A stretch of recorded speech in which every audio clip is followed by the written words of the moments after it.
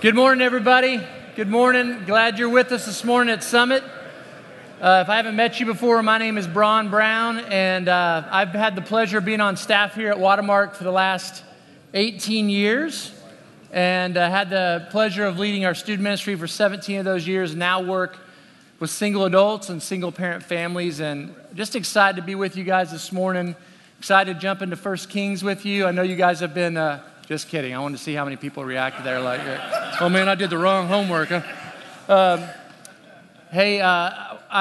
really am excited to share with you. I think they picked this passage for student ministry guys. We're going to talk a little bit about Ehud, and you guys probably read some of that this week. But let me start with this story. How many of y'all, when you think of great left-handed hitters in baseball, okay, you think of some of the greats like Babe Ruth, okay? You're going to think the great left-handed hitter Babe Ruth. You might think more recently of Tony Gwynn or Ken Griffey Jr. or Barry Bonds with an asterisk, okay, of course. But you think of these great left-handed hitters, and you may not know about one of the greatest left-handed hitters in the history of the game was in my neighborhood growing up. His name was Judd, okay? And Judd was in my neighborhood, and Judd was about 4 years older than me. And we would play baseball. We used to play baseball outside, okay? It's a weird thing. We didn't have headsets on and controllers and remotes and that kind of thing. We actually played outside when we were kids. Y'all remember that? And we would play in the backyard of my friend John's house, and he had this big hill in the backyard and the house behind him, and we'd pitch towards the house because we didn't want to crank one into the house. You hoped you didn't get a foul ball. And one day, Judd decided to come play baseball with these younger guys and I guess show us up. And Judd was chiseled out of granite. I mean, he was a big old boy. And I'm playing first base, and I was not a great baseball player. Basketball was more my thing. Baseball wasn't. And I'm on first base there, and we throw those meatballs in there, and Judd just laces one right towards my forehead. And I'm standing there, you know, and I just remember going, and the ball just hits me right in the forehead. And I kind of did this. I saw the birds and the stars, and I fell to my knees. And then I think my glove went up. I was like, about 10 seconds later. And he just laced that ball right towards my head. And I thought, man, I think I've got Rawlings imprinted on my forehead. And so left-handed, it was a great thing when you were playing baseball. Left-handed is a great thing when you are playing basketball, when you can be around the basket and use your left hand, and you can use that, you know, if you can use both hands, that's a great thing.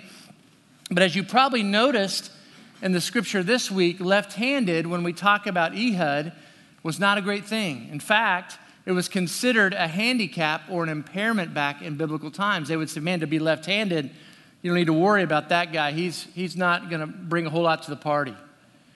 And so I was thinking about this idea of our left-handedness. All of us in here have left-handedness. We have weaknesses or handicaps or things that we might go, man, this is kind of my deal, man. I'm not real good at this, or this isn't my strength.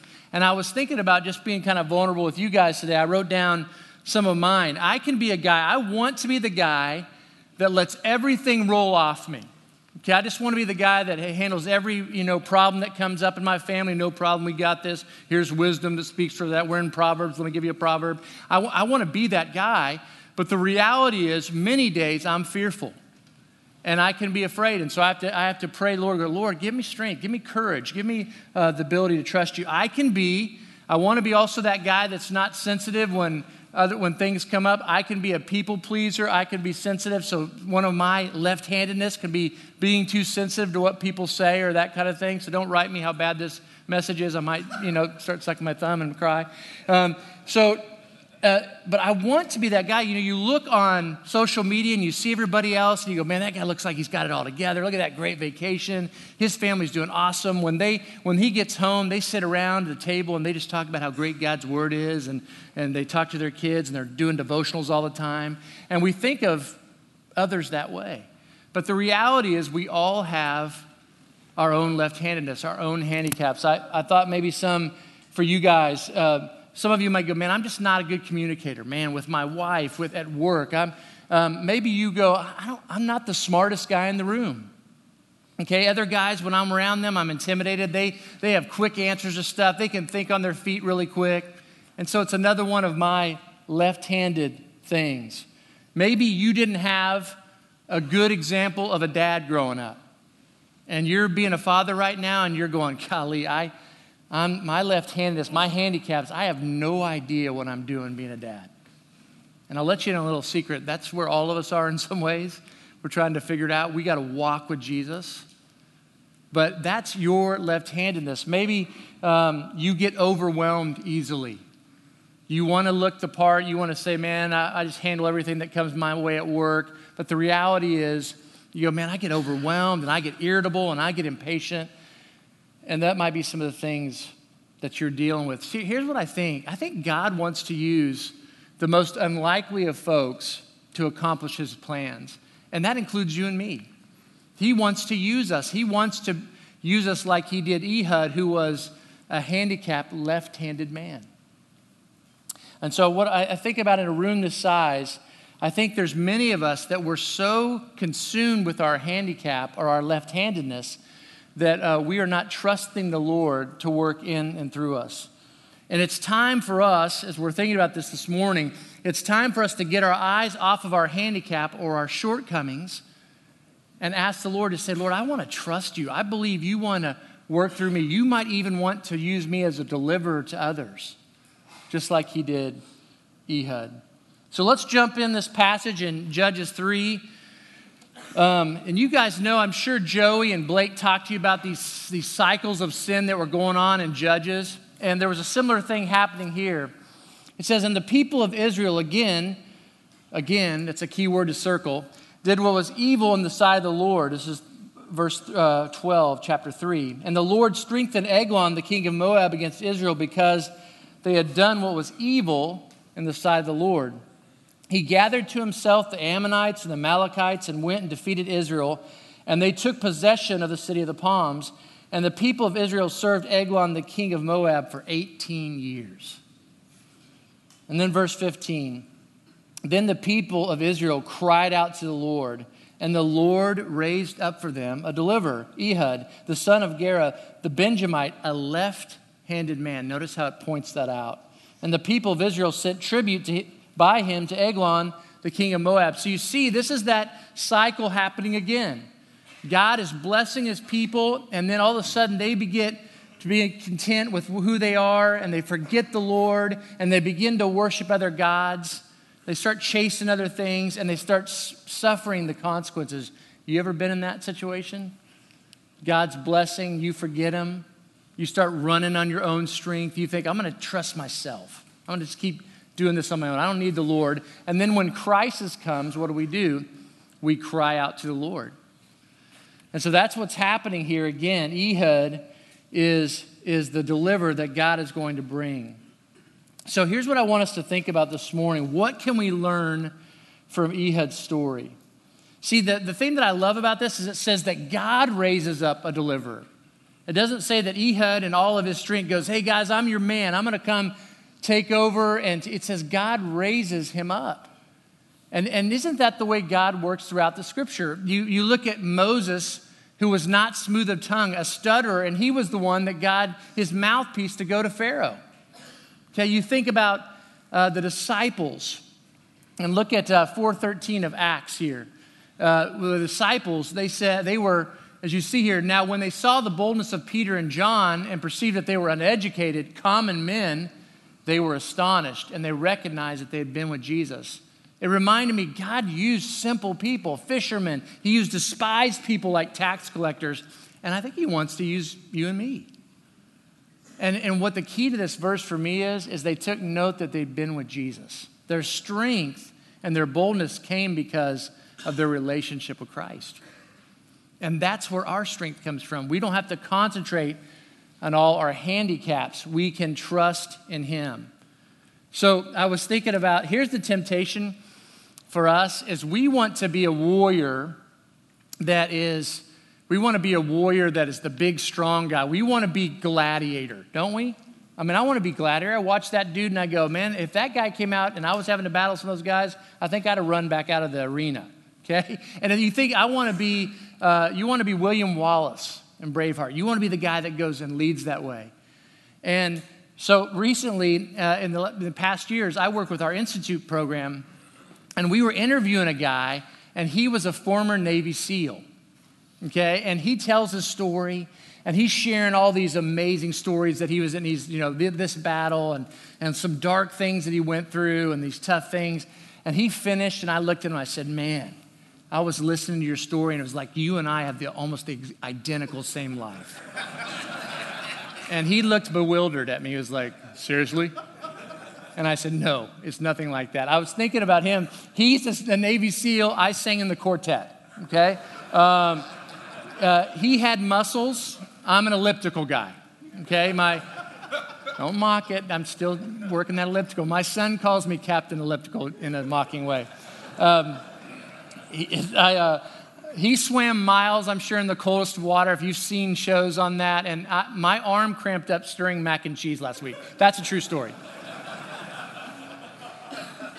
So the reality is we want to be Rambo, right? We want to be Rambo. We want to get lowered in on the helicopter, kick tail, and get out of there. And by the way, on a side note, if anybody knows Sylvester Stallone or has any connection, could you tell him it's over? I mean, we don't need to have any more Rambo movies. That should be called Grambo. That would be a better name for that movie. Somebody needs to call him and tell him. But that's what we want to do. We want to go in, kick tail, and the reality is that when we do that, when we try to be that warrior, instead of trusting in the strength of the Lord, that God is raising us up, being with Jesus, that's where we miss it. I don't have this verse up here this morning, but Jeremiah 17:5 is 5 through 8 is one of my favorite sections of Scripture. Because it says, cursed is the one who trusts in man, okay, who trusts in his own strength. But blessed is the one whose trust is in the Lord, whose trust is the Lord. He plants himself near streams of living water. It is this place of strength when we rely on the Lord and we trust that he's sending us. So if you read in Judges 3 this week, you see what happens with Ehud. And you saw that he makes the sword, right? And he puts it in his right thigh, which was very unexpected. And he was not a threat to Eglon, and so he got to have this time with the king by himself. They were like, what's this guy going to do? Okay, and I love what it says. He goes into Eglon there, and he says, I've got a message from God for you. And boy, did he have a message. Okay, if you read that. He had a message from God. It reminds me of, I couldn't help, I'm a Star Wars guy. Anybody else like Star Wars in here? Okay, there's 3 of us. That'll be fun to talk about. So if you've watched it, when I thought about Eglon, it says he was a heavy-set dude, and so this is the guy that I thought of. And that's just the way I think. And I remember in the movie when Luke comes in, and I love the way Luke's just calm, cool, and collected. He walks in, and that guy comes up, and he's like, you can't come see Jabba. And he was like, you will take me to Jabba. And he goes, I'll take you to Jabba. And he goes over there, And he goes up in front of Jabba, and he says, you will return to me, Captain Solo, and you'll be compensated generously, or you will die. And Jabba's up there going, Jabba won't. He does that whole thing. And so Jabba's in his place, and here comes Luke telling him, hey, I'm getting ready I've got a message for you. Now, his message, his higher power was the Force. That's a whole other messed up thing. But in our case, what was happening with Ehud here is he was going, I got a message from God because he was God's man. And he went in there in the strength of the Lord. And you guys know this was a perfect story for a former student ministry guy, right? Because you got this guy, he takes his sword out, he sticks it into Eglon, and the whole sword gets engulfed in this guy's fat. Okay, this guy had a few too many donuts, okay? And he goes in there, and then it says, of all things, he poops himself, basically, okay? The dung comes out, okay? That's a great guy story here, okay? We can all laugh at that. We don't want to because we're too mature, but so it goes in there, and it's this heroic act. It doesn't have everything you'd want. It's a heroic act. This guy's this big, he poops himself, and you're going, this is we love reading those kind of stories. But we have to remember all along here, what Ehud does is he talks about, it says how God raised him up. He said, I have a message from God for you, and you're going to see how the Lord works. And here's my question. We don't have a ton of time this morning, so I wanted you to think about what is going to be your Ehud moment this week? What's going to be the moment this week or next week? Or what's been some opportunities that you've had to be God's man recently. I was thinking about maybe some of you at work. You are going to be someone that, when it comes to conflict, you're someone that handles it differently. When you're at work, you are someone who walks in the Spirit. You're staying in step with the Spirit. You're someone who is kind to others. You're a deliverer of kindness at your work that people go, man, everybody else talks about everybody. They get fired up at each other, just a bunch of angry people at my job. And when I'm around you, you seem to bring peace. So that could be one of your moments. Maybe it's a deal at work that you are choosing not to compromise with. You're going to be a man of integrity. It would suit you well to do whatever that deal is, but in your heart, you're convicted. You go, man, I don't think that's the way I should go. I think that lacks integrity. That would be dishonest. I don't want to be a man who goes after dishonest gain. And so your Ehud moment there is to say, I'm going to be a deliverer of truth. I'm going to walk in truth. Maybe it's with your family. I think about with your family. Maybe it's that you, with your kids, need to be someone who models what it looks like to ask forgiveness. Maybe that's your Ehud moment. You're going to be a deliverer. You're going to of going, hey, when a godly man does someone wrong, he asks forgiveness. I grew up in a home where we didn't ever ask forgiveness. We just kind of forgot about it, but we didn't really forget about it. And so it made our relationships hard as they went on, and bitterness kind of crept in there.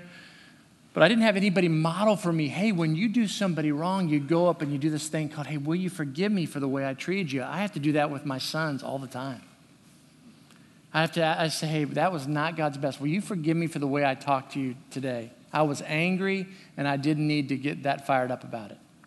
So maybe that's where you're going to have an Ehud moment in your family. It may be that you're calling your kids to be a person or a young man or young woman who believes in God's word, who would say that I've heard one dad say about his family, he said, hey, we've told our kids from the beginning that we are going to model our lives after the scripture. When God's word says it, we are going to do what it says. And when we don't, we'll own it. And maybe that's the way you're going to be delivered. You realize the deliverance of life that you're going to give your kids if they see you running hard after Christ, if they see you taking his word seriously, that they see you being not just merely a hearer of his word, but a doer of his word. That's going to bring life to your family.